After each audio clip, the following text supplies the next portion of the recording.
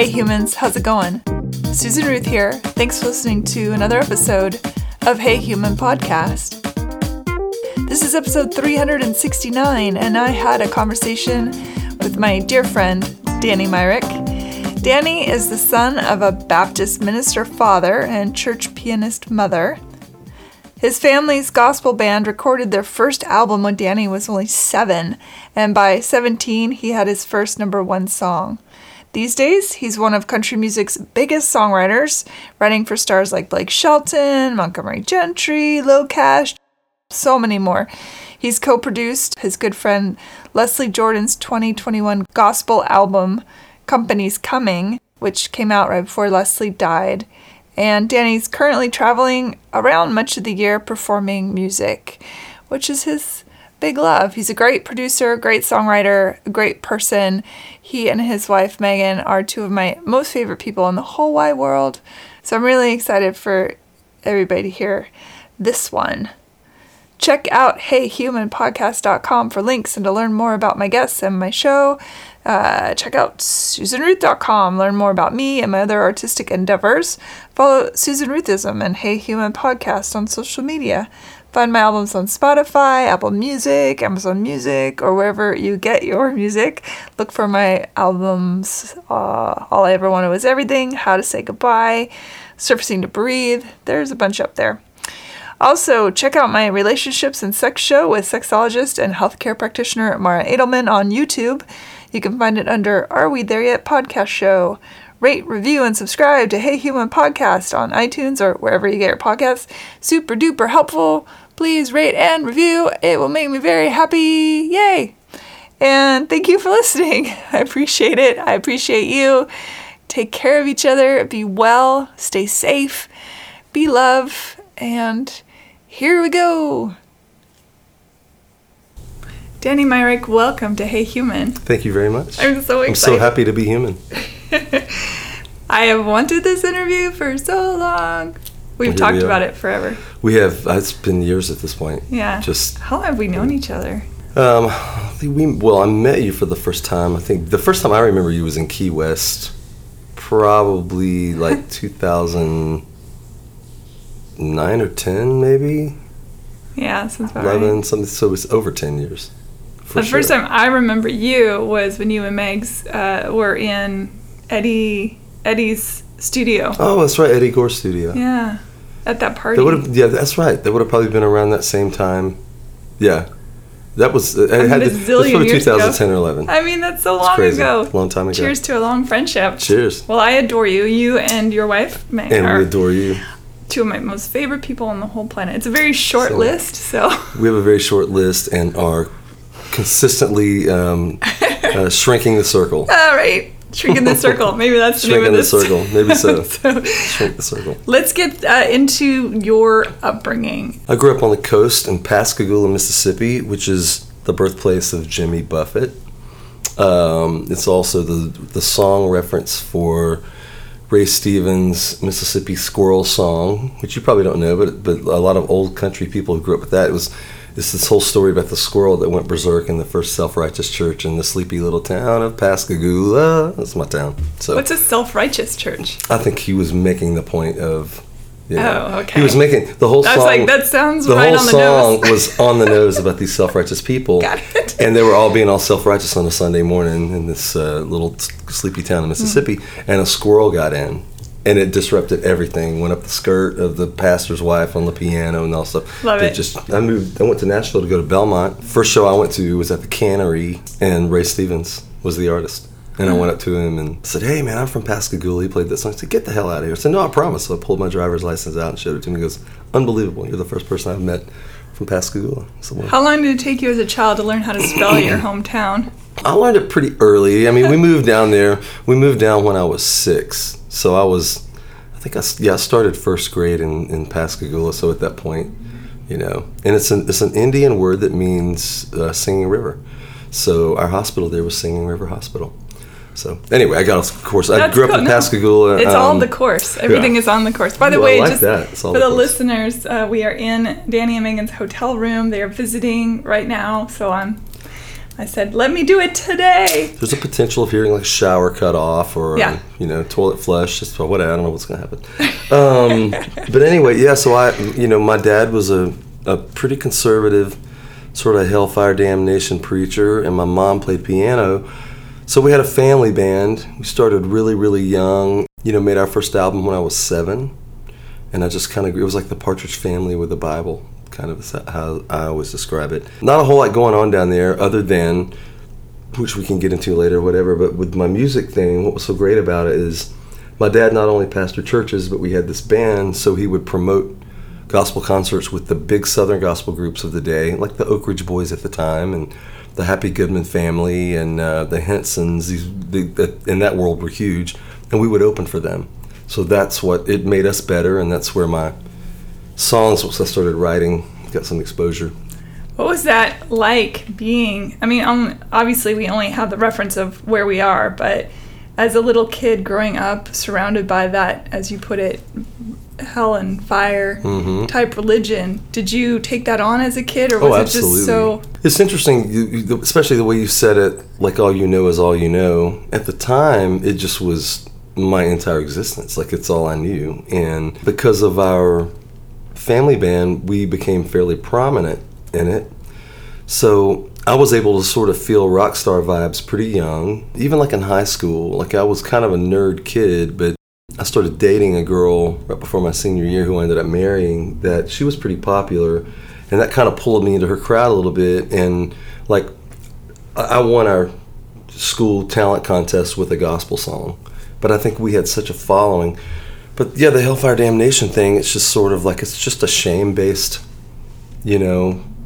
God basically is sort of like this, accountant with a cane to swat you with as he keeps up with your good and bad behavior. The ledger from hell. Yeah, the ledger from heaven sending you to hell kind of thing. And what really made it worse as I look back is that, then my dad was the pastor, so my dad was the sort of the conduit to God. So my representation of however God was, then I saw my dad, who was also very strict, very intense, not the most engaging conversational dad. And so I had a very, very skewed view of who God was.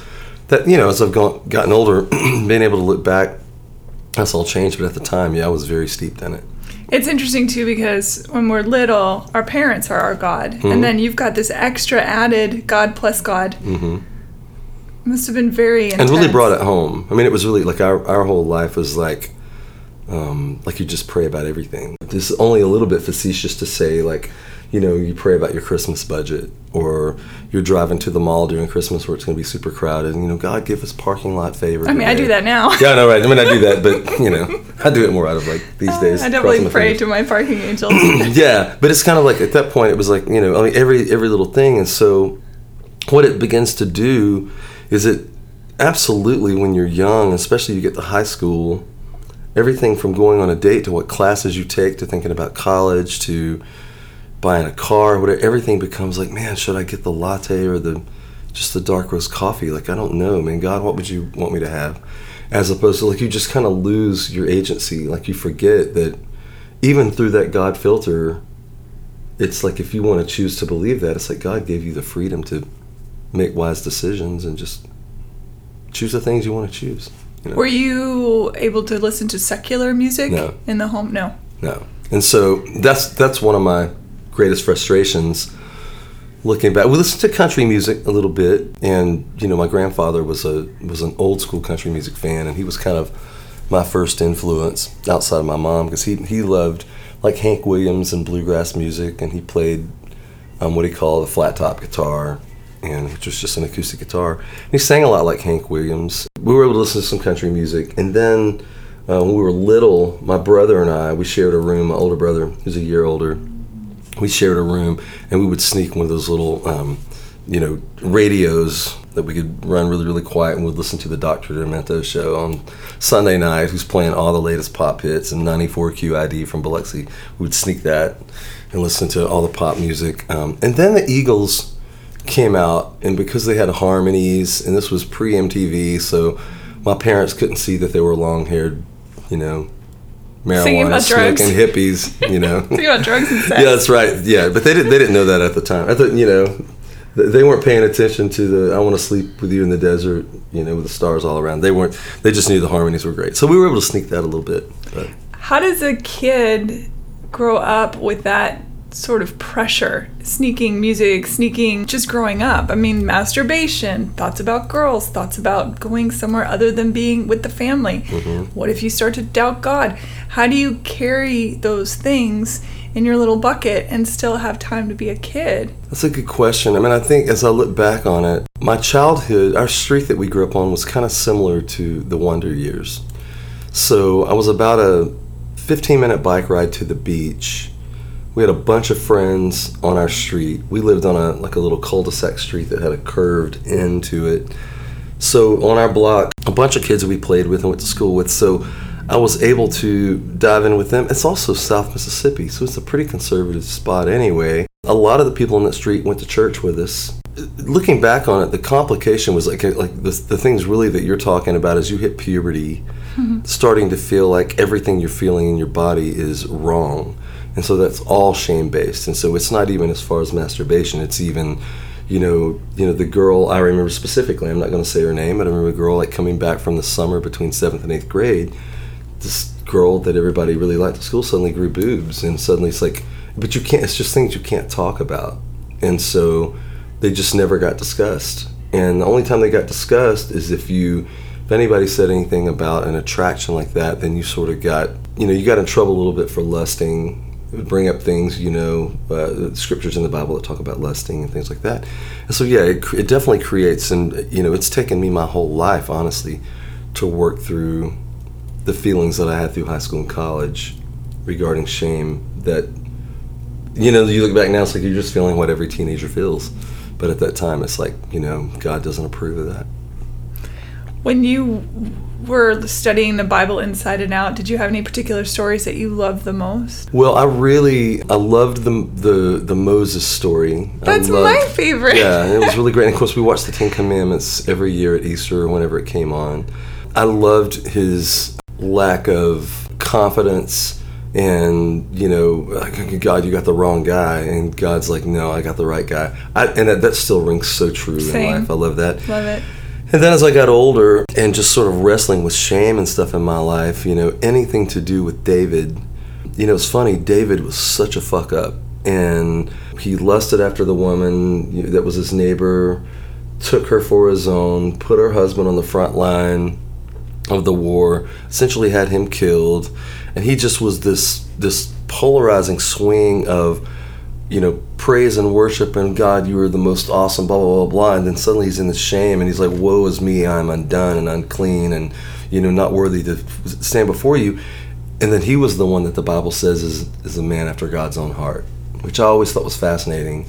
And that kind of got me through a lot of things as I was, swinging through all those things in my life of going, you know what? Even the Bible says that David was a man after God's own heart. He was a musician. He danced in the street in his underwear. He had a lot of freedom. I've done that too. Yeah. For sure. And we all. Maybe not. If I were an omnipotent being, and omnipotence, of course, being everything, and my biggest confusion, I'll say, with organized religion is that they have said, here is this omnipotent thing, but then I'm going to put all these rules and regulations about what it can and can't know or be. And to your point, I think if I was an omnipotent being, I would look to the flawed, whatever that means, as the most interesting, because I think it's more joyful for a being to say, come to me because you've been told you have to, or come to me because you've realize that feels right and that we're in this sort of communicative communion partnership. Yeah. I think the latter is the more perhaps engaging in my mind. This omnipotent being has very little to do with the organized church. Yeah, I would also go on a limb and say that. Perhaps. Yes. I think God very clearly, I've worked through that my whole life. Like, what is God? Who is God? Whatever. But if God is even remotely the creator of the universe and the maker of us all and omnipotent, omnipresent, all that kind of stuff, then I think he, she, whatever, welcomes flawed people. The Bible is the New Testament. It's a very vivid picture of God's love for broken people. It's the story of the prodigal son, which is a very complicated story, like in the organized church. Like I grew up around, missionary Baptist and Southern Baptist. The brother who stayed home the whole time and didn't squander anything and was there with his father the whole time and behaved and did all the right things, they didn't throw a party for him. It was the flawed son who wasted everything and, did all the things and came back, and the father ran out and met him down the road at the end of the driveway. Said, kill the fatted calf, let's have a party. The prodigal's returned. And I think that it's hard for people in the organized church to see themselves as the prodigal, because I think that they spend all their time trying to check the list. But they actually are the prodigal. It's very profound. Yeah. How many siblings total? 2 brothers, one a year older and another 10 years younger. That's a biggie. Yeah, that was a fascinating thing. I don't want to get too deep into his life really, but he was, just the crux of it was my dad thought he couldn't have any more kids. So when my mom said, surprise, he was like, yeah, it is a surprise. Who have you been with? What's going on? He did not react well to that. Probably a story for another time, but that was a complicated, really a whole life for my younger brother. I don't know that he ever felt super welcome and wanted and desired. Are you close with him? Yeah, we're real close. He lives in Franklin, just south of Nashville. I had no idea. Yeah. I can't believe I've never met your sibling. You would love Jeff, yeah. You would love both my brothers. Robbie, my older brother, lives in Birmingham. Probably the most talented of all of us musically growing up. That's a big... But it was two different lives because, me and my older brother grew up like twins. And we had our little family band. We did all like twins. And then by the time my younger brother came along, when we're getting ready to go to college when he's 7. So he started playing drums really young with us because we played bass and guitar, but then we took off. So we had to go through kind of junior high and high school without us there, which must have been tough. Now I know that for kids to carry all that has got to be stressful, first of all. It also, I'm sure, is super exciting and joyful too. That's the most interesting thing about the duality of it all. But do you have a story about a demon dream? I love this story. Would you tell it? Yeah. Well, we had gotten to a point, so it's really interesting as a setup for this with our family band, because we had guitars and drums and stuff. I got, for Christmas when I was 9 and my brother was 10, I got a bass, he got a guitar. So literally within 3 months, we're playing every service in church, and we just would come home every day from school, turn on country radio stations, and start playing with them, learn how to play. This was pre-YouTube and all that, obviously. So a lot of Baptist churches didn't allow instruments like that in their churches. It was kind of piano only, piano organ. Because the devil's attached to the guitar. That's right. So we started playing in Pentecostal churches. It's great for a musician because suddenly they have all the instruments and dancing at the altar with tambourines and speaking in tongues and it's a fascinating service. It's a wild thing. Yeah, wild ride. And so, but we loved it because even like the altar calls at the end, like my dad preaches and at the end he's trying to, sell people on coming down and giving their heart to Jesus. Even in that, I say frequently, and I had a great conversation with Caleb Followill from Kings of Leon about this. You learn to feel music before you understand music. So even as a singer, you learn how to get quiet and you pull them in, then you learn how to build it up. They're in the same way with playing. And so anyway, music is prayer. It is, and expression. So anyway, all the Pentecostal stuff. So suddenly, so many services where there's conversations about the devil and about demons that are, we're this world is a battle for good and evil, and the devil wants to overtake you, and but you have the power over him in Jesus' name and the blood of Jesus and blah blah blah, all the stuff. So anyway, I was suddenly, as a high schooler, I was fascinated by this, and at this point, The Exorcist had come out and all this stuff, and I was in the middle of this whole charismatic Pentecostal thing of feeling like, man, I'm not afraid of the devil because I've got the blood of Jesus and. Man, it just, in the name of Jesus, get thee behind me, whatever. I love that Jesus' blood is like the Gatorade you drank before. It's really more like kryptonite to the devil. It's like, you're untouchable. And so anyway, one night we're staying at my grandparents' parents' house, my dad's parents, which always felt a little dark. It just, they had almost like those Southern Gothic pictures on the wall and whatever, and I was sleeping with my older brother. And at one point, in the middle of the night, I was asleep, and I just went into this dream situation that I absolutely felt a dark presence, like a shadow thing overtaking me. I remember as it started, I started kind of wrestling with it, and then I just remembered, you could, just evoke the name of Jesus, just tell it to whatever, but I couldn't speak. It's like it had its hand over my mouth, and I just remember then I start panicking, and I'm wrestling, and I'm fighting, and all this I'm perceiving is in my dream, and I'm just trying to say in the name of Jesus, and I can't speak. So everything's just in my mind, it's just coming out slurred. I can't say it. And it felt like, I don't know, like an hour in my sleep. It just was this, battling. And I remember it was like I was laying down, but I had this presence around me and this grip, and I couldn't break free. And finally, after the longest time, I remember turning my head and trying to shake my head away from how it was holding me. And I finally said, in the name of Jesus, whatever. And I woke up, and my brother was over me, shaking me, going, what is going on? Like, what is wrong? What are you doing? And I started telling him the story. He goes, man, you were like all over the bed, flinging your arms, you're kicking, you're fighting, you're screaming. Of course, in my dream, I couldn't move. My legs wouldn't even move. But he said I just was like losing it, like Exorcist style in the bed. I'm like, oh my God. Now, the good side of that is I felt like that, it's really good news that as soon as I said Jesus, it all stopped. So I'm like, okay, maybe there's something to this. But yeah, really wild. What always got me is preachers would preach how, you're born into sin and into Adam's line, and there used to be this thing in the evangelical church called the age of accountability, because I was always like, well, you're born innocent. Like, at what point do you decide? And they're like, well, it's just this age. I don't know when it is where suddenly you realize right from wrong, whatever. You get, instead of an owl in the mail, it's a bat. Whatever it is, bat flies by you. I mean, and honestly, it sounds like it's kind of closely related to puberty. Then I remembered reading, that, David said in Psalms that we're fearfully and wonderfully made. We're created in his image. Even every hair on our head is numbered.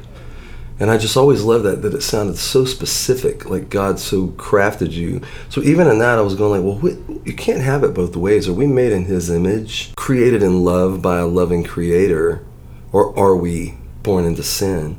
And so then thus you've got created this, you're living in the flesh or you're living in the spirit. And I think the issue is like, there are definitely roads that you can go down, obviously, that are hurtful to people and hurtful to yourself, that you want to call sin, whatever. But that stuff is absolutely magnified by being in an environment that constantly tells you, don't do these things. I read this book called Classic Christianity years ago. And one of the things this guy named Bob George talks about in it is like, for example, there could be a hole in the wall and you don't ever give any thought to looking in the hole. You just walk by it every day and you do your thing. But suddenly somebody writes, whatever you do, don't look at this hole in the wall, and draws an arrow to the hole. And every day you walk by, all you want to do is look in the hole. And so that was kind of the situation with the church. It's like, I don't know that I grew up thinking, man, how soon can I go have a beer? Or how soon can I, like, cuss? Or smoke a cigarette? But, like, suddenly, from a very young age, all you're hearing is, don't do these things, don't do these things. And then you hear rock and roll songs about how awesome they are. And you're going, well, kind of all I want to do is try that, Well, that is the problem with repression, right? Is that it has the absolute opposite effect. Absolutely. But I almost think you're set up for failure in that regards. They want people, not they, whoever they are, they want people to feel so shitty about themselves they have to come in and repent. Of course. Part of the... And in a perfect world, process. This is a really, really, I guess sort of a dark way of saying it, but then suddenly you've got this one person who, they're the one that's the voice or the translator from God to tell you kind of what the thing is this week. It's very and dangerous. Oh, by the way, we're going to take an offering, and oh, by the way, we get tax benefits.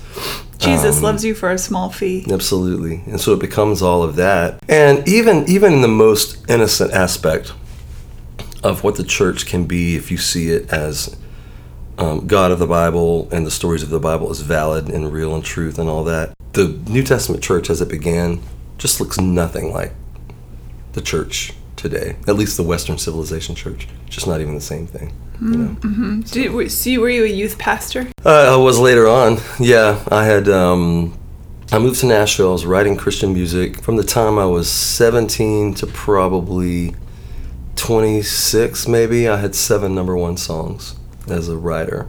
At 17? My first number one was at 17. Wow. Yeah, a song called Jesus is the Light by a group that had been, the Alabama had blown up on the radio and country, so there was this big turn from Southern gospel to some of these groups wanting to do like a Christian country thing. So you had groups like, I don't know how many of your listeners would even know this, but you know, the Oak Ridge Boys, right before they went country, they grew their hair out, and they were, you know, but they had a great band. Tony Brown, who became one of the biggest producers in music history in Nashville, was their keyboard player. His name was, he went by Tarzan at the time. He used to play for Elvis, and he played for the Oak Ridge Boys. And so they had already transitioned, and they had a steel player and a drummer and all this stuff. So some of these gospel bands did that. The Hensons, Travis Howard, my buddy, we talk about it all the time. When you start listening, who's the best country singer? Is it Merle Haggard? Is it George Jones? Whatever. Check out Kenny Henson. Unbelievable singer. So anyway, with all this band stuff, this group called the Dixie Melody Boys decided to hire a band, and they went into Christian country and called themselves the DMB Band. They cut a song of mine called Jesus is the Light, and it went number one. About a year later, I had a song by a band called Mid-South called Matter of Time that went number one. So anyway, moved on through that, decided I wanted to be in a country band because I love the Eagles and I wanted to do that kind of thing. So me and some boys that I went to church with started a group called Western Flyer. And I was a lead singer, played bass, wrote most of the songs with a guy named Tony Wood, who's now probably had, 40, 50 number one Christian songs. And that ended. We lost our record deal. That gave me a little intro into the country music industry that would become really important later. We lost our record deal, and I kind of didn't know where else to go but back into the church world because it's what I knew. So, and you were still deeply entrenched in the religion you were brought up in? Yeah, I was really starting to process. I mean, there's articles about Western Flyer and like Country Weekly and stuff where we didn't drink on the road. You know, we're all these Christian boys that didn't do all that stuff. So I didn't really get into anything at that point, but I went back into the church world, was writing worship music a little bit, became like a youth and worship pastor at this church. And it was a complicated time because I really, really loved and enjoyed that, and I was good at it, but I really wasn't, looking back, I really wasn't called to do it. It was kind of what I knew to do. And it's really, really funny because like being out in the world and, you know, chasing all the stuff, being in a country band, I was fine. I never got into any kind of trouble. And then suddenly, I'm on staff at this church, and I went through this kind of fall from grace and this whole thing, and that ended up being a real anchor moment in my life because we ended up having to leave this church and going through, for the first time in my life, feeling like being on the outside looking in. Why did you leave? I was asked to leave. What'd you do? Well, I ended up having an affair while I was on staff at this church forever ago, and it just it was a pretty conservative church, very conservative pastor, and so I had really young kids, had to walk through all of that. Oh my gosh. And the problem with this situation is it's all really public. I mean, looking back on all of it, it's all pivotal moments in my life, and it's all grown to this where I am now. It's led to where I am now. So, but at the time, the thing that became really important about it was, I had just always been this pretty graceful guy. And I think I was pretty aware of my struggles or my temptations. Even if I didn't carry them out and live in them, I felt just, I guess, authentic. And even though I was living in this very conservative thing. So the only reason I bring that up is when this all happened, before that I had friends who I would invite to church. They were like, why would I want to go to church? I'm not accepted there or whatever. I'm like, what do you mean? I'm part of the church. I accept you. Come on. And then suddenly I felt what it felt like to kind of go your behavior doesn't line up to what we feel is adequate to be here. And no forgiveness offered. No forgiveness. And it was devastating. It was like the darkest time of my life. It was the first time I ever felt potentially suicidal. It just was because I just had really never done anything wrong up at this point. So I felt really lost and trying to find your way out. It just was locked in this hole. And over the course of time, I did really a lot thanks to, there's an artist, I tell this story a lot when I go do these songwriting with soldiers things. There was an artist named Jennifer Knapp who I just fell in love with, a Christian artist from Kansas, and she did a couple of records back to back that really that time for me, it was just waking up every morning listening to those records. And just like, the first one was called Lay It Down. It was just this whole record of, you know, the sin, the stuff in your life, laying it down. And the next one was called The Way That I Am. That was really about redemption and all this stuff. Anyway, after all this happened, I tried to go find Jennifer just to go say, I just want you to know how much this music meant. And she had disappeared. I called all my friends in Christian music world, where's Jennifer? And blah, blah, blah, blah.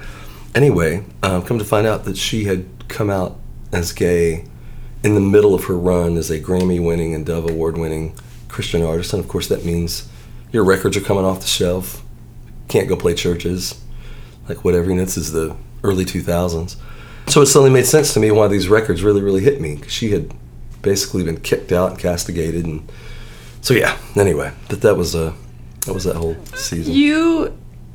I believe you are a deeply empathetic, open-minded, you see everyone and grant respect and kindness. I mean, you're nobody's fool, but I'm just saying that you're very open. And were you, even as a kid, were you always like that, or is that something that grew into you? No, I think I was kind of like that, but just the way that I grew up, I was very, like, I remember moments of, like, sitting in our community swimming pool at, like, I don't know, 13, 14, 15, and I knew the Bible so inside and out from the way I learned it in terms of how do you convince people they're going to hell and they need Jesus. I remember going to my house and get my Bible and sitting at the pool trying to convince my lost friends that they need Jesus. Like, my heart was that I don't want you to go to hell, and so I want to, you know. But no, love you, let me save you. Yeah, yes. Yeah. But it really did all change in 1999 with all of that, because at that point it was like... When you left the church, you mean? Yeah, because it was and I didn't leave immediately. We went back to another church and we spent some time.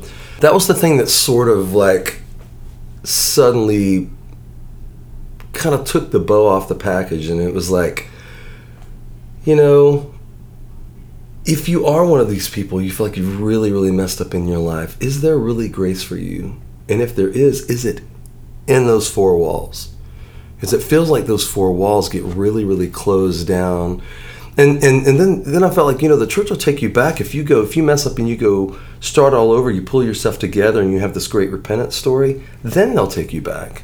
But in the middle of it, at the time that you're needing, if Jesus is real, the time that you need that more than any other time is when you're not going to find it there. At least not in humans. That's right. You know, so that definitely changed me to where I think what I just began to realize is that all humans are flawed and all humans are broken if you want to put them through that, if you want to look at them through that filter. And that's why I always love, like, you know, beautifully broken, beautiful mess, beautifully flawed, because that's what makes us human. What makes us authentic. It's the cracks, you know, that let the light in. It's just all that. So that definitely changed me to a deeper place of, as I began to, that started the journey for me for seeing the flaws in the organization. For a while, finding a whole new outlook for what spirituality was, who God was. And that really, really started my time of deconstructing and reconstructing all the theology in my life. And that's just a lifelong thing. As a young father, how did that change how you were deciding to raise your children? Wow, that's a great question, because at the time that we left the church, Caleb, my oldest, was 8, and so very entrenched in that. My wife at the time did puppets at the church. We were very, very involved, very popular there. Braden, my younger one, was a baby, so he kind of 2 or 3, I guess Caleb was 7, so Braden was 2. So we kind of left. It's interesting, like, if you talk to the two of them now, you know, Caleb had this foundation, this early foundation of all of the Christian stories and all the stuff, whatever. And then we ultimately left the organized church by the time Braden was, you know, like vacation Bible school age and all that stuff. So he did not grow up. He grew up he has a very, very functional view of God and the love of God and kind of figuring out his own thing through that. Caleb has had to really deconstruct, and his road has been more complicated on that because of, you know, just seeing all the stuff, dealing with all the stuff. During this whole time, did you ever lose faith in God or just in man? I think just in man, because I think I began to see God different, because the way I often describe it, obviously, like anybody else, I made mistakes, but I didn't see myself as a mistake-making kid. I was a star performer. Really felt like I'd never been drunk at this point in my life. And I just felt like I just didn't do stuff wrong, And so then, it really, as silly as it is, it really felt like, how could I be like one bad mistake in, and I'm suddenly out? I don't belong anymore. But I have to say, man, I got back into, I was a musician, and I got back into the music world. I went to church with a guy named Lincoln Brewster, who's a big worship artist. It's a cool worship name. Leader. Yeah, he played guitar. When I met him, he was playing guitar for Michael W. Smith, or he just stopped. But before that, he played with Steve Perry from Journey. He was his guitarist as a young guy, a great guitar player. And I went to church with him, and there was a guy named C.J. Hatlovic, who's one of my best friends. He's actually a pastor now of a church right outside of Sacramento. But those two guys, C.J. was leading worship at this church. He needed a bass player. And man, this was pretty early on, and where I'm just kind of in this lost place and trying to reconfigure things. And CJ goes, "Hey, I heard you play bass," and I'm like, "Well, where'd you hear that?" Word got around. You want to play? I'm like, "Well, I don't know that you." I was really at this place. I don't know that you want me on the platform. And he goes, and he just looked at me like, "Dude, I need a bass player." He was just really like that. And so I ended up playing in church and ended up touring with Lincoln Brewster. And then we opened on a tour for Third Day. It was a really, really big Christian band. While they had a record called Offerings. It was a huge worship record. They played all amphitheaters, huge spots. And so I had about 4 or 5 months of being out on the road with them and being able to play on stage and then just go sit out at the front of house with 20,000 people and just kind of take all this in. And that was all part of the thing. And like, man, late nights, Mac Powell, their lead singer, who's just an icon in the Christian music world, me and him and Lincoln, I had the freedom to ask these questions. They were really awesome, and I was able to kind of go, I know you're on stage and you're saying all this stuff every night, but I just wonder how it fits for someone who's just mired in shit right now. Like they're not going to go to church on Sunday and feel okay, and how does this all work? So it was a really great time for just reconstructing all of it, And then ultimately, a little while later, I decided to take a 90-day sabbatical from the organized church and never went back. So. Do you still feel close to God? Oh, absolutely. Yeah. Yeah. I mean, really the only things that I really miss are the communal aspects of it. Like I really, really do love the power of voices joined together, singing about one thing. I think there's something really powerful in that. But I have to say, man, the first time I went to a Springsteen concert and they're all singing along, I remember I went with my buddy Tony, a Christian writer guy, and I kind of elbowed him. I'm like, man, this feels a lot like an altar call at a Pentecostal church. Like, I'm not sure the spirit's any different, But I miss that. I would argue it's not any different. For sure. I think all music is prayer. I think that's why it's repetitive. That's why it does the cadence that it does, and as you said, it gets bigger and smaller and goes up high to touch the rafters and beyond. It does. Yeah. And the corporate communal. Oh, if you're at a Coldplay show, something like 40,000 people doing that, and it's like, man, we're all on the same frequency, and it's something spiritual about that for sure. That whole journey's different. But I don't walk through it in shame anymore, for sure. Amen to that. Yeah. And you are an incredibly successful songwriter, very well known and well regarded and respected and beloved in the community and beyond. I'd love to touch on when you realized your sort of new calling into that genre of music, and also how that then segued into connecting with like Leslie Jordan, and also the work you do with the soldiers. Well, the most powerful turn in my life on the career thing is, so when I had my band Western Flyer, I played bass and sang lead. There were 2 other bands in country that their bass player sang lead. One was McBride and the Ride, Terry McBride. The other was Boy Howdy and a guy named Jeffrey Steele. So I didn't see Terry as much in those days, but I saw Jeffrey a lot. For some reason, we bumped into each other. He was a fan of our band, and we used to always joke about doing the Spinal Tap thing of a band of bass players, whatever. Years later, when I'm in the middle of all this stuff, this is probably 2002 maybe, I started missing writing country songs. And so I wrote a few songs, and I went back to our old band's manager just to play him some songs. Like, I need somebody who loves me and cares enough about me. We've got 2 young kids. I've got to figure out what I'm going to do with my life. I need somebody to be honest with me and tell me whether I need to go work for UPS, or maybe I've got some songs, like, yeah, let's try this. So I went and played him some songs, and he was very encouraging. He said, I don't hear a hit, but yeah, I love your songwriting, your singing, whatever. And he brought up Jeffrey Steele to me. He said, I don't know if you remember Jeffrey, but his band Boy Howdy has ended, but he is on fire as a songwriter and just killing it. And he used it as encouragement. And I said, well, I think I've got Jeffrey's phone number. And he kind of laughed at me. He goes, yeah, you're not going to be able to, he's too busy, whatever. That was on a Thursday. Friday morning, I go to Starbucks like I was doing every Friday, Starbucks at Vanderbilt, journaling, processing my life, going through this whole thing. And thinking, should I reach out to Jeffrey? And I'm sitting there journaling. I look up, and who walks in Starbucks? Jeffrey Steele. And so probably had not seen him in, 6 years. Talk about divine intervention. It was crazy. And so I was sitting there going, okay, that's wild. I want to go up and talk to him, but I don't want to bother him. Just all this interplay in my mind. So I look up, and suddenly Richie McDonald from Lone Star comes in and starts talking to him, and that distracts him. I was like, I don't want to interrupt them.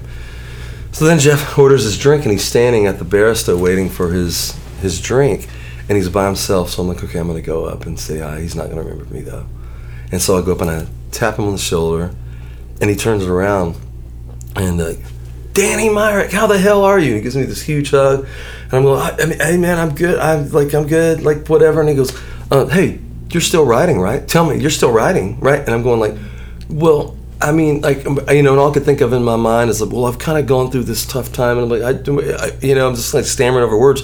And he grabs me by the shirt, gets up on my face, and goes, dude, don't you fucking quit, man. How can I help? What do I have to do? Don't you quit. And so, it was on a Friday. He canceled his ride, sat with me at Starbucks for about 2 hours. We just caught up on life and stuff. And so kind. Oh, it was unbelievable. And he was so busy back then. And for the listeners who don't know, Jeffrey Steele is a monolith of songwriting talent, and just... Yeah. Maybe the best to ever do it in Nashville. He's one of the best. Certainly one of the best. Especially the performing songwriter thing. He's a rock star, and he's in the Hall of Fame. But so he said, what are you doing Monday? And I said, nothing. I was like, I don't know. I'm trying to figure out my life. So he said, meet me back here. So we go Monday morning, and I think we're going to have coffee and talk through again, just stuff. And probably 30 minutes in, he goes, well, hey, I got to write today. Come write with me. And so I go in on first, you know how that is. Like, this would be the right, if I'm going, I want to get back in it. Who's the top? He would be the guy. It's bonkers. So he invites me over. We go to Windswept Pacific, where he was writing. Steve Markland was the publisher then, and I go in, and he's got to write with Tim Nichols. Okay. Who wrote another who wrote Live Like You Were Dying, who's also in the Hall of Fame. And a sweetheart of a guy. So he pulls me in, and to Tim's credit, he's like, well, if Jeffrey brings him in, it must be fine. So anyway, we're sitting there writing, and Steve Markland knocks on the door and sticks his head in and goes, by the way, the Tennessean is doing a story today on, seriously, on independent publishers, and they may stick their head in a minute. So they're there interviewing him, so I'm in the middle of it, guitars out with Tim Nichols and Jeffrey Steele, and a knock on the door, and the photographer comes in. Do you mind if we get a few shots? I'm like, sure. So they come in, they take these photos, and the next day on the front page of the living section of the Tennessee, and I'm on there with those two guys. That's insane. Yeah, it was crazy. It's probably 2002. And then, Jeffrey basically just hammered Steve into signing me to a pub deal. And my wife at the time had given me 6 months to get a pub deal. Like, okay, you can not work for whatever long. And to her credit, I made no money, and ended up signing in December. Just the cheapest little pub deal that got me going, though. So that's how that all started. And then, the next anchor moment in my life was a couple of years later. I was out playing on the road, some with Lincoln Brewster, some with a Christian artist named Mark Schultz. And Mark called me one day, and he said, hey, I've got this tour. And I was making, I think my advance was $2,000 a month with this pub deal. 2 young kids. And he goes, I've got this tour, pays this much, blah, blah, blah. We got 39 dates. And I'm just doing the math. But I've got to take this tour. So I go to Jeffrey and I say, hey, man, I don't know what to do about this. It's going to be about, 8.5 weeks. I hate to be gone, but it's money, young kids, the whole thing. Jeffrey grew up in it. He had kids early, and he's a touring musician and songwriter. He goes, man, I totally get it. You do what you have to do. Whatever. He was great. Awesome. Lifted, load off my back. I start walking off. He goes, but let me say this. Turns me back around. I said, what? He goes, well, at some point, you're going to have to decide if you're going to be a sideman or a songwriter. And he said, you do whatever you got to do. I'm not going to, jump in that decision. But I will say, any given afternoon, we can write a song that'll make you 15 times what you're going to make on that tour. And you're just not going to do it if you're not here.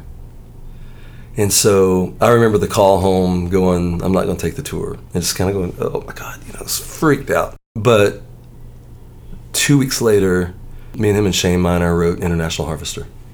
Which is it's one of my favorite of your songs. Well, thank you. And I love the song, but it was life-changing for me. It was like the first hit song I had. And it was a huge one. Yeah, it was a big song, and I would have been gone. I would not have been there for the ride. It would have happened. So anyway, the way those things all work together. So that's kind of how that all started with songwriting. And then he was just, such a mentor for me. And I started having hits on the radio. And then probably 7 years ago now, my buddy Travis Howard called me and said, hey, I've got a friend named Leslie Jordan, who's an actor, comedian. You might have seen him on Will and Grace or American Horror Story or whatever. I'm like, yeah, I know who that is. And anyway, he said, we've written this musical, or he's written this musical, kind of about the church. And at the time it was called Church, a spirited whatever, really on the nose. But it ended up being called Glory, Glory. And it was about super effeminate, kind of the size of Leslie Jordan, short, funny, super feminine preacher in the South that had this traveling tent revival kind of thing, and he needed music for it, and he wanted sort of the Southern gospel music. So Travis called me, he goes, man, you and I grew up in this. This is our kind of music. Let's do this. So Leslie flew to town like 2 days later and met me and my wife, Meg, at a hotel. It just was the most surreal thing, and just like bopping through this, the Marriott in Franklin. But we talked about this whole thing. We ended up writing this musical, did a couple of readings of it. It was fantastic. And then COVID hit 2020, and everything changed. His world suddenly exploded. He was in everybody's home. His Instagram went bonkers famous. From 50,000 followers in March of 2020 to 5 million in June. With his, well, shit. I know. What are y'all doing, screw? What are y'all doing, screw? He literally became Instagram's fastest to 5 million. And so I talk about an inspiring story. I mean, he had won an Emmy. Like, he had an acting career. He was known.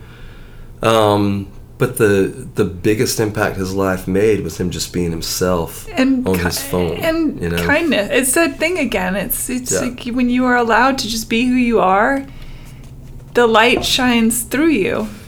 I tell people all the time, like, I've been around some great people, and even in the church world, people who desire to be like Jesus.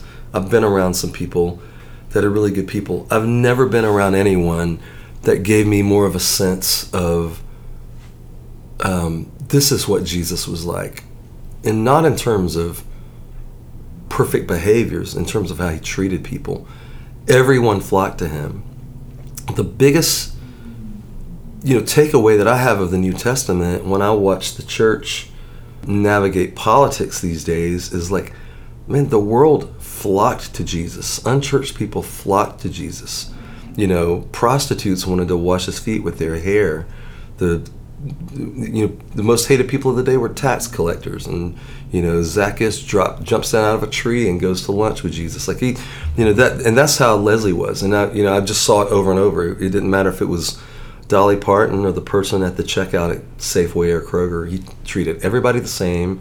They were all of monumental importance. He would stop and take time, And so, anyway, he blew up during that time, and he started going over to Travis's house in Valley Village in L.A. and dropping these gospel songs every Sunday.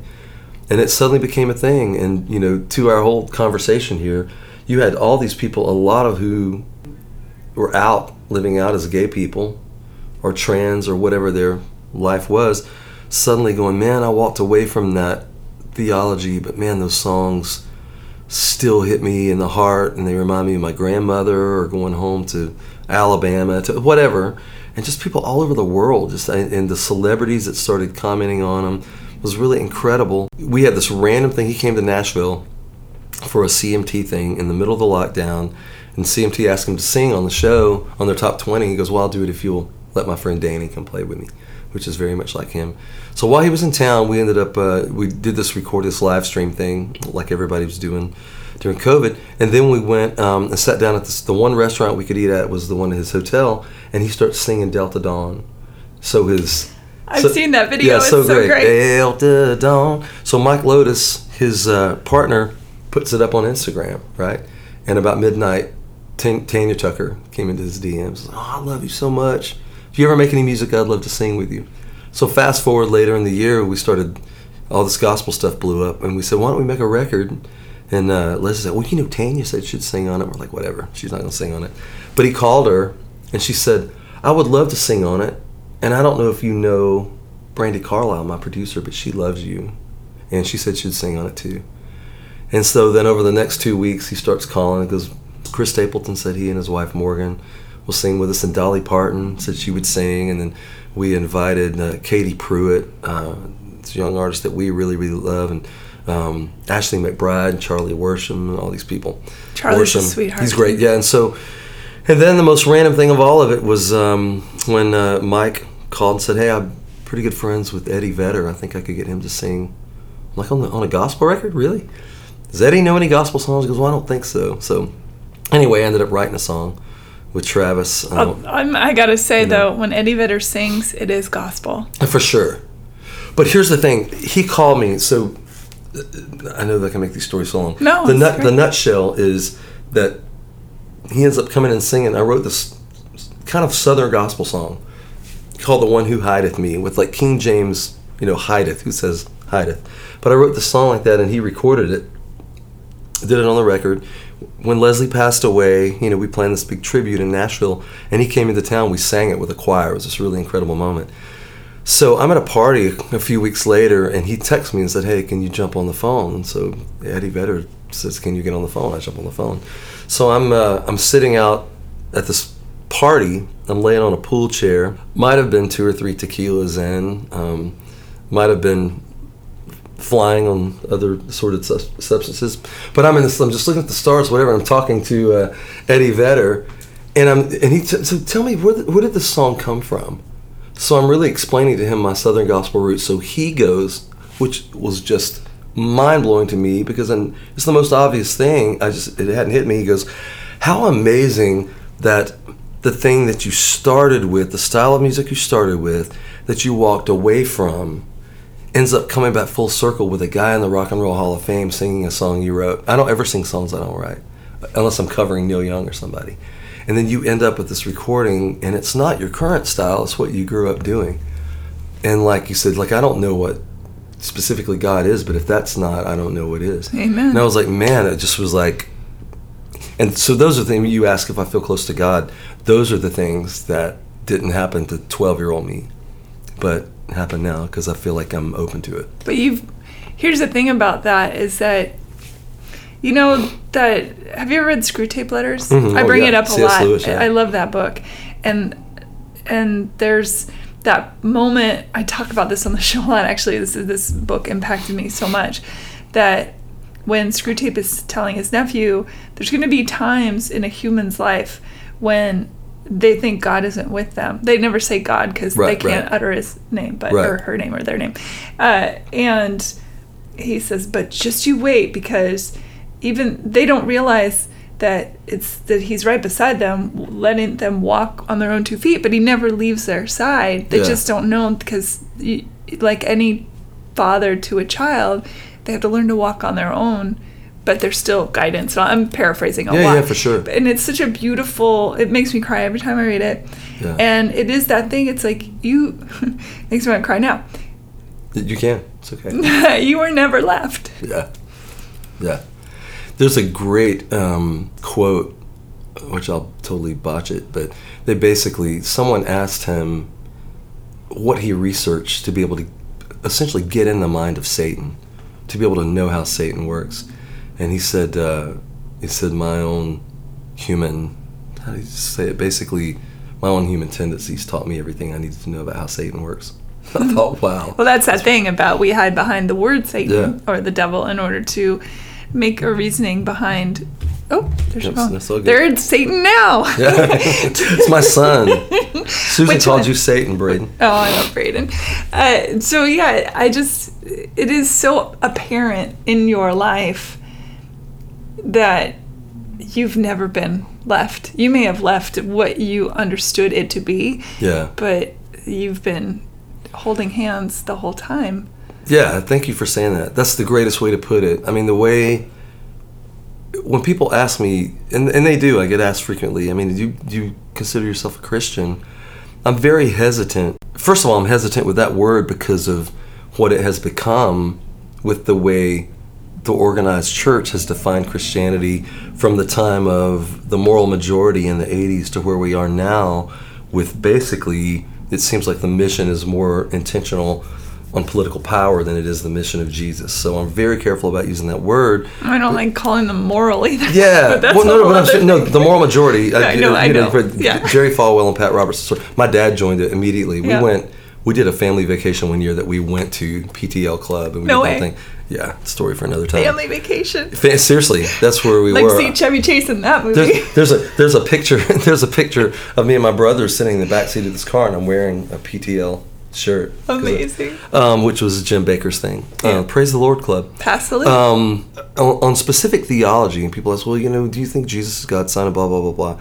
My whole thing's like, I don't know. None of us know, but I do know that I have a sense that we were very intentionally put here, where we are, when we are, the timing, the people we're around. We're put here to commune with people, to find a group of people, a circle of people that we can love and serve and be there for, live with day in, day out. Which honestly, if you go back to Acts, when the first church started, that was the church. They basically were living together, not like communal, like 60s, like living together. They were living among each other and taking care of each other. And whatever that means, all I know is I've never, since those dark days, I've never felt repelled or disconnected. And also have found just the power of God, if you want to call it God, and the ability to question or be angry or argue with or debate with. And ultimately my thought is like, man, if you don't have a God that's big enough that you can question or argue or whatever, then what's the point in giving your life to that, Mm-hmm. And because life is mysterious, and the fact that these sects from the South that lead the nation in obesity and lack of education and all these things, not to bag on the South, I love the South, but it's just those people are the ones to say, out of all the mysteries of God, we're the ones who figured out who he is and what he wants and what he wants you to do. And we'll tell you if you'll bring your offering. And your $20. Yeah, if you bring your $20. That's right. The thing that, getting back to Leslie, and the comment you made about how he was so loving, and I definitely feel that he was a light that drew people in, as you said, from 50,000 to millions of followers. He was a beacon in a very dark time. Yeah. And it's pretty hard to not see Christ consciousness in that. Yeah. And that he left so fast. Yeah. In the middle of all that, it's almost like, even though he lived to be, how old was 60? He was 67, I think, when he died. Which is not long enough, in my humble opinion, but it's interesting that in the very last flash of it, he became this thing for people, this beautiful, beautiful thing. And then he was taken away. Yeah. Almost as quick as he was there for a lot of people. It's very Jesus-like. It is so It's like this very, very, very parallel to Jesus' story. It's like, remember who you are. Yeah. Remember who we all are. Yeah. I gotta go. It's really fascinating. Like I said earlier, he had done a lot of things, and a lot of things he was proud of. A lot of things he didn't regret, but a lot of dark things. But what was amazing, is that he, by putting them out there and owning them and saying, this is who I am, this is what I've done, he kind of, he owned it, and he took the fear out of it. And then that allowed him to say, like, look at my life, man, you can do this too. You can start over too. the thing that's the most amazing to our conversation on religion and theology and spirituality is that, you know, the Instagram journey took him back to the church that bullied him and made fun of him, but he didn't throw the baby out with the bathwater. It's interesting. For some reason, he found his way back. He found this comfort level of being sort of banished and flamboyantly gay, 4'11", like all the things you could be picked on for. For some reason, he had reconciled his anger toward that and got back to a place. I think the way he said it was like, you know, I kind of found that I could sit in a pew and listen to what, you know, the preacher was saying, and if I felt comfortable taking some of those things and just kind of leaving them there on the floor, going, that's not really for me. Then there might be something because, you know what, I could take that with me. That really means something to me. And so anyway, I find it just fascinating and ironic that the last 2 or 3 years of his life came back to that original foundation and using those old songs that honestly, some of them, even theologically, are pretty restrictive. But to use that just to say, be who you are and love who you are. And it changed the world. And it's funny, even especially musically in Nashville, making that record, being able to do the tribute that we did, none of those people would have been there pre-COVID. And so the greatest, moment of his life, the brightest light shining was when he wasn't acting. He just was being himself, saying the things that we all thought in a funnier way. And I heard it a million times from the biggest of stars going, man, you were every morning picking up my phone, going straight to your Instagram. It's the first thing I did when I couldn't leave the house and everything was so dark. What an amazing mission, if we call it that. Absolutely. Yeah. I want to talk about the Soldiers. Okay. How did that start? And explain what that is that you did. There's an organization called Songwriting with Soldiers that I work with. Really, really incredible organization. It started, a buddy of mine named Jay Clementi, who's a great songwriter in town, good friends with Luke Bryan, had a ton of cuts in the Christian music world. I met him years ago with some buddies of mine named the Thompson Brothers. They had a band called the Lucky Bucks on Warner Brothers. And I met them back then. And then out of the blue, maybe late 2020, early 21, Jay calls me and says, hey, I'm working with this organization, and I think that you would be great to do this. And basically, there's a couple of things they do. They do these writer retreats where we'll go in 2 or 3 songwriters with 7, 8, 9 veterans or first responders or spouses of, partners of, and sit down with them at those retreats, sit down one-on-one and kind of get their story and all the difficulty of it and write a song with them pertaining to their story. And then they do a thing called Warrior Path, which is like a 6-night, more in-depth thing, 7 or 8 or 9 veterans. And then the 5th night of that is a song thing where I'll go in by myself and I'll write with this group of veterans. And it's very intense, short period of time, 2 or 3 hours to get to know them a little bit, come out of it with a song that says something about their life that really kind of in detail paints their life. And man, it's been the most fulfilling thing I've ever done. It takes me out of myself, my selfish writing, and I don't mean that in a negative way, but I'm not writing for me. I'm not writing for Jason Aldean or anybody else. I'm just sitting there with these men and women, hearing their stories and going, man, how can I serve their story? And seeing how it impacts them, it's pretty incredible. So yeah, I'm grateful to be doing it. I do probably one of these things a month. Yeah, go check it out. It's songwritingwithsoldiers.org, I believe. It's beautiful work. It's great. It's important. I don't process it like that. I don't feel like I'm not patting myself on the back in any way for it. It's kind of crazy to me to sit in there with some veterans who have been through what some of these men and women have been through, and candidly to watch how our country, which really is such a great country, but doesn't support them. No, it really. I hate to use the word disposable, but they can really be a little bit disposable after their use is done. Mm-hmm. And they've just believed in the best of all of us and given everything the biggest thing that I run into with them, and we talk about it literally every writing session that comes up, is they just don't really know how to put the spotlight on themselves and serve themselves. Like every one of them, they're wired to go give everything they have to serve others.